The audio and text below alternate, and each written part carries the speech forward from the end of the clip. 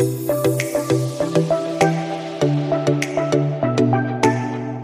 to the Concierge CPA. I'm Jackie Meyer, founder of the Concierge Accountant Program and Tax Plan IQ software. This is a podcast for accounting firm owners and influencers who are pursuing world-class service. We discuss their path to excellence, their daily habits, and what influences them and their work. We believe that every person has a unique message that can positively impact the world. Stick around till the end of the show. We'll reveal how you can be our next guest in 15 to 20 minutes. Let's go, y'all.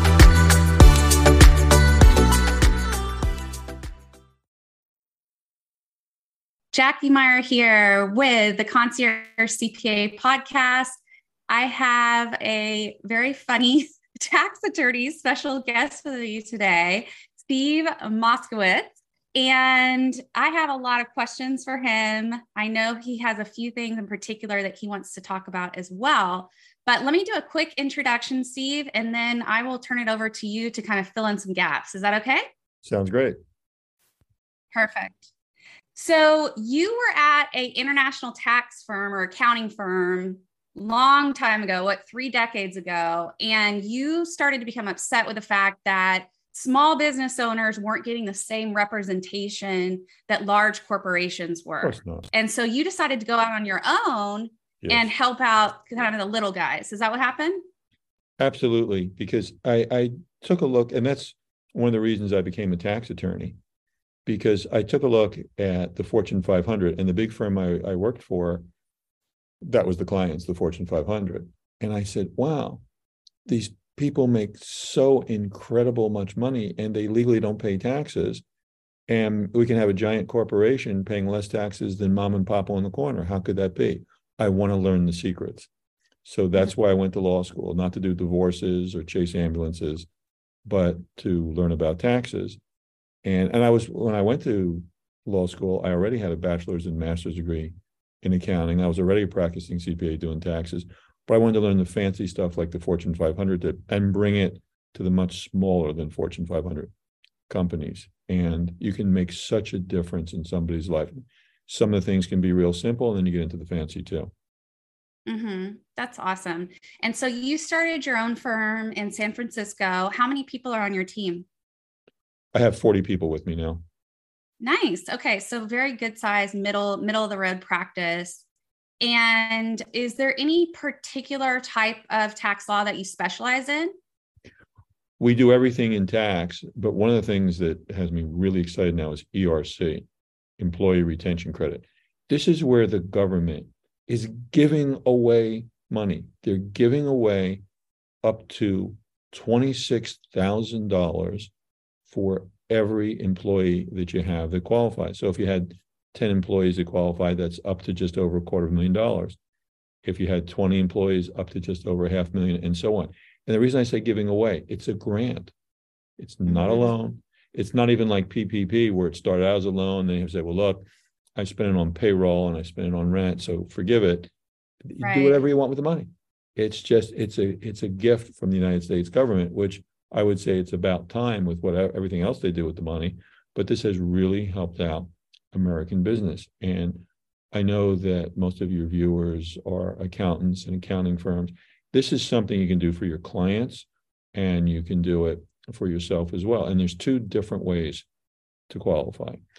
I call it the easy way and the complex way. The easy way is if your gross revenue dropped by a certain amount. So we're comparing our numbers for 2019, 20, and 21. So if our 21 gross revenue, excluding PPP, is down by 20% or more, that qualifies us.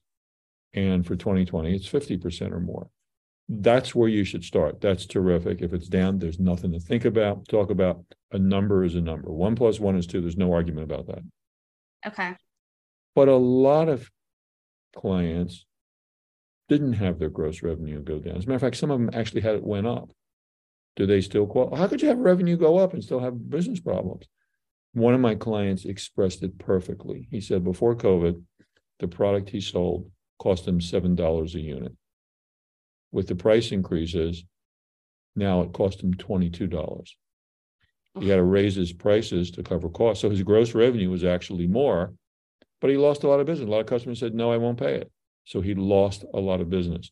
So the second test is a more complex test, and you have to think about it. The second test is, did you have a full or partial closure of your business? So what's an example of that? For example, here in California, from the beginning of the pandemic until 6/15/21, every business that operated inside could only use the inside up to 25% of capacity. So suppose you had a really essential business like a food store. What's more essential than that? But the food stores, like every other business, could only use 25% capacity. That means you had a 75% partial closure. That's an example. Okay. Another one is supply chain disruptions. And an awful lot of people had supply chain interruptions. So if you had those, that may qualify you. But the second way takes some work, takes some time. Sometimes you have to give your clients some homework, but it's worthwhile because, I mean, think about it. If, again, the math test is great, but there's an awful lot of people that qualify, and the law specifically says, you can even check it out in the IRS website, it's either or method. So the second method is more work, but so what if your clients are legally entitled to this sum of money? You don't want your clients suing you for malpractice and saying, hey, you told me I didn't qualify, the statute of limitations ran, and now I found out I could have gotten X number of dollars. That's your fault. You write me a check. So you don't want that to happen either. You want to serve your clients well, get them the max, and not subject yourself to liability. So this is an area with that second area you need to go in and discover, did your clients fit under this category? And if they did, by all means, get them that to which they're legally entitled. Okay. Yeah, that's really interesting. I hadn't thought about the supply chain disruption component. And so are you qualifying, or you've seen a lot of clients qualify under that? Well, sure. Suppose you have this situation. Suppose you're a plumber and you say, well, all my work is outside. Nobody even comes into my business. I don't have the 25% capacity rules.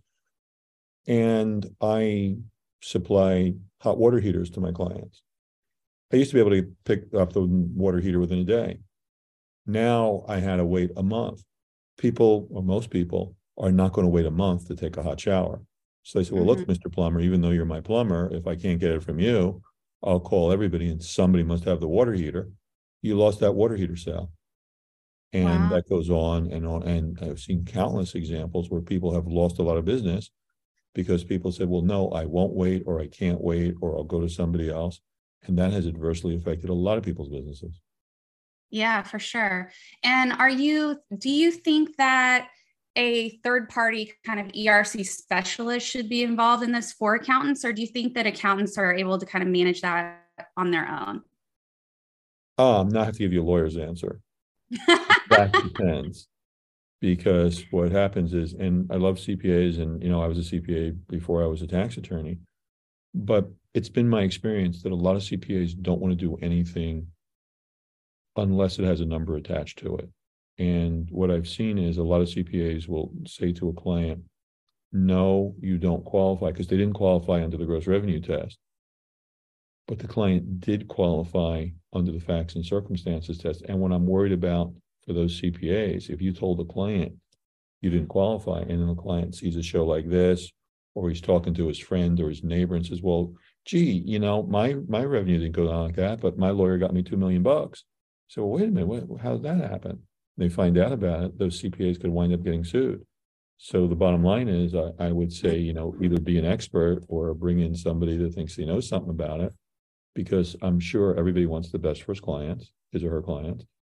But also, you don't get sued for malpractice. And some of these people are going to sue you when they find out. Oh, what a mess. Okay. But no, definitely really interesting stuff.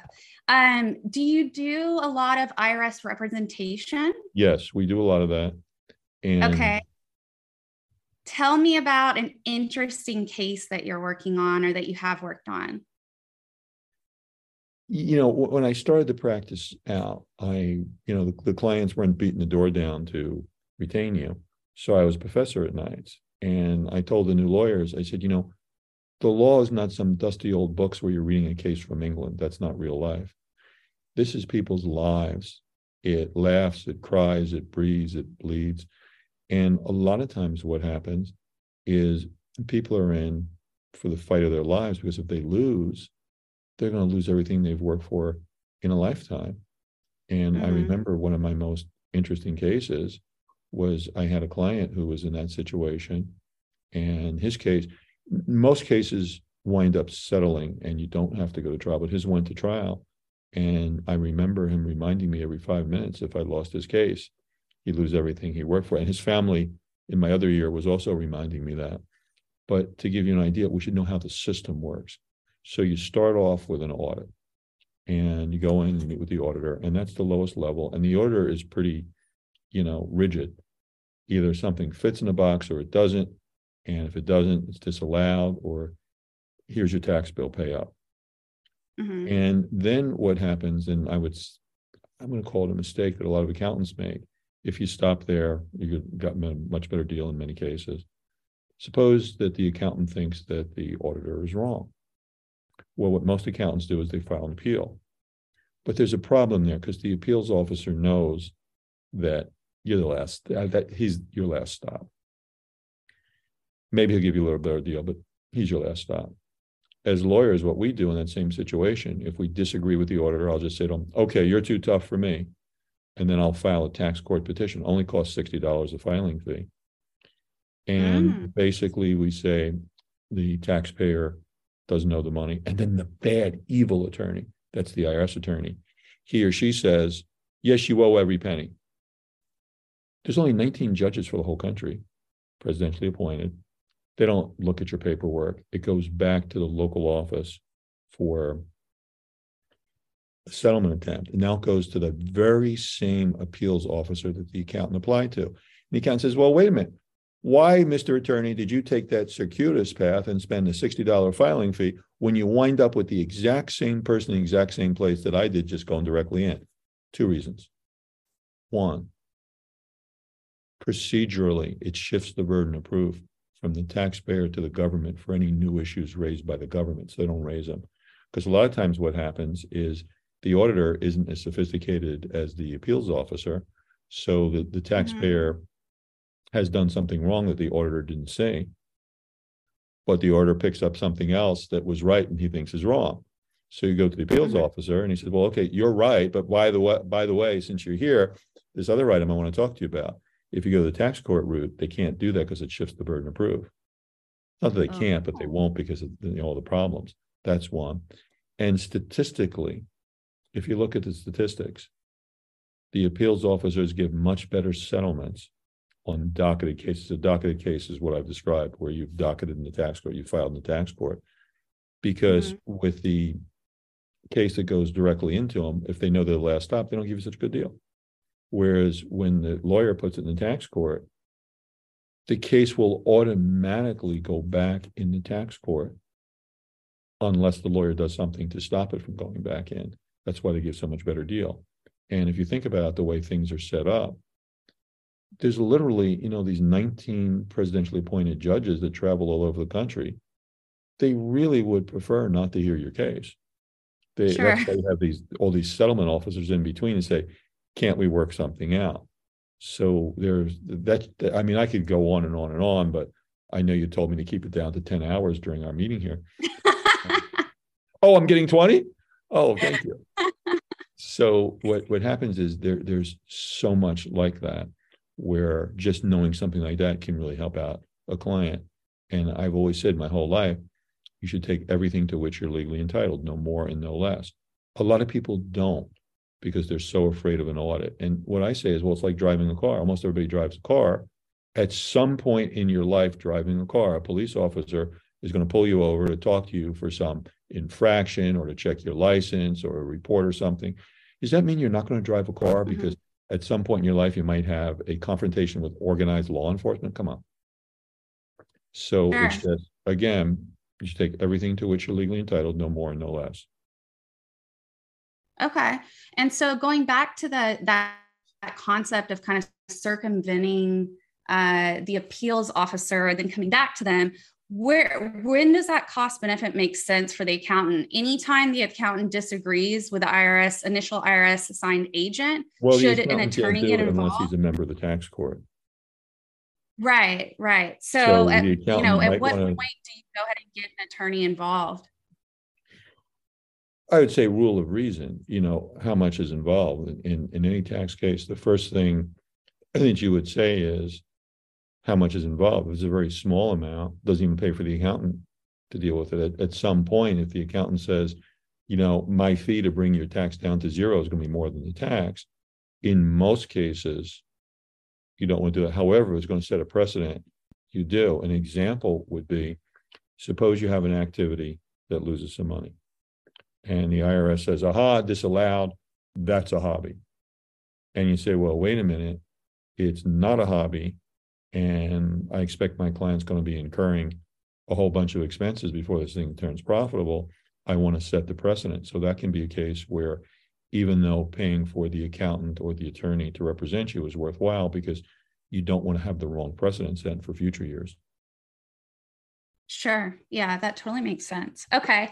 And so going back to one of the earlier cases that you represented, and it was, life or death kind of stakes. Did you win that case? Of course, that's what I based my career on, is winning cases. But you have somebody's life in your hands. It's like a surgeon.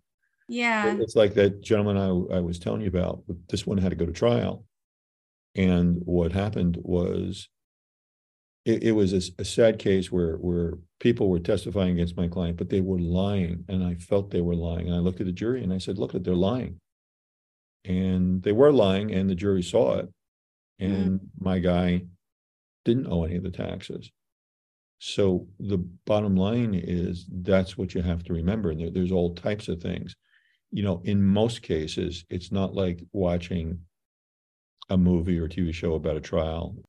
Almost everything settles, but at a much better for the taxpayer rate than just the initial auditor saying you've done wrong and pay this amount. You have no recourse but to write a check. Sure. Okay. What are you seeing that the IRS is focusing on a lot the last couple of years? Well, they're making a shift. And with the new hiring 87,000 new IRS agents, President Biden said that for every dollar he gives to the IRS, he expects them to collect multiple dollars and bring it back into the government.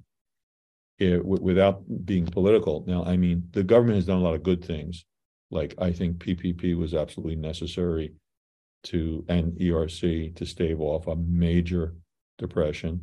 But the government, I see the money flowing into our clients. The government has aiding foreign countries, like with Ukraine. I feel for those poor people being attacked, and we're supplying basically a big lifeline to them. But look at all the expense that goes along with it. Not to mention all kinds of other government programs. There was RRF, Restaurant Revitalization Fund. There's something special for the arts. There's all kinds of programs. The government has given away so much money that they need to recover it. And when you enforce current tax laws, the government doesn't get the pushback when you do a tax increase. For example, remember when we were children and President Bush said, read my lips, no tax increase. And then he fibbed to us, and he did have a tax increase. That cost him being the second term. People get really upset when their taxes are raised. But people don't get upset when the laws are enforced, because they say, well, I'm paying my taxes, and if some other guy isn't paying his, hey, you should get the money out of them. So that is part of the purpose of these 87,000 new agents, to collect a lot of money. So what we're seeing is a lot of, and it's coming up. There are raises that are coming up too. Yeah. Okay. So is there particular advice that you could give to us accountants in regards to what to expect over the next few years with the increased audits? Well, the traditional things that I always tell clients, you have good record keeping. And a lot of times clients will provide the accountant with a shoebox and things are missing and wrong, I would suggest that the accountant explain to the client, you know what? It would really, really, really be in your best interest to their months, because then you won't miss the records as one had receipt someplace here. Not to mention, you need the records for tax planning. Tax planning can save people so much money, like pensions. That, and I use the term pension, retirement accounts interchangeably, although there are technical differences. But the bottom line is, that's something I always recommend to clients. There's 4 big benefits there. 1, pay less taxes. Most people say, sign me up when they hear that. 2, your pension income isn't taxed while it sits there. It may sit there for many years. Obviously, no brainer. If you get to reinvest money instead of writing a check to the IRS, your fund is a lot bigger and grows a lot faster, of course. 3, cash flow. In tax planning, in almost all cases, you have to write the check by December 31st, year 1. Whereas a pension, with most of them, and there's over 20 different types, with most of them, you have a term plus extension, which means essentially you put your client on extension. The client has about 3/4 of the way into year 2 to set up and fund the pension that he or she can deduct from year 1. That's a tremendous benefit. And the flexibility there also has suppose you have a really good year. You say, I have an unusually good year and love making all that money, but I don't love paying all those taxes. With a lot of the pensions, what you can do is make multiple plan year contributions in 1 calendar year and have an enormous deduction to offset that enormous income. Yeah. And 4th, there's all kinds of special protections on the pension money under federal law. So what happens is, you're in business, a lot of times people love to sue people in business. And if the jury gives away an amount in excess of your insurance, 1 lawsuit can take away everything you worked for in a lifetime, but not your pension. And although I hate to mention his name, the poster boy for this is O.J. Simpson. As we know, O.J. has had a multi-million-dollar judgment against him for a long time, not lost 1 penny of his pension. Wow. Yeah. Interesting. Well, yeah, that's all great stuff. Yeah. Yeah. Very insightful. And COVID regulations have made it actually easier to fund the pensions after the tax year through the extended deadline and whatnot as well. So that's pretty neat. Yeah. We had a client that qualified for about $300K per year and was able to a pension, and they were able to catch up about 1.1 mil in 1 year deductible towards their pension, which was really exciting for them. Absolutely. Yeah, that's neat. Okay, Steve. Well, how can people reach out to you or contact you if they might want to get in touch or get some help with a case or something like that? Call us at 888-TAX-DEAL. That's 888-TAXDEAL, 888-TAX-DEAL, or Moskowitz, LLP.com, MOSKOWITZ, LLP.com. Perfect. Steve, thank you so much. I really appreciate your insights today. And my pleasure. Okay. Thanks so much. Bye. Bye-bye.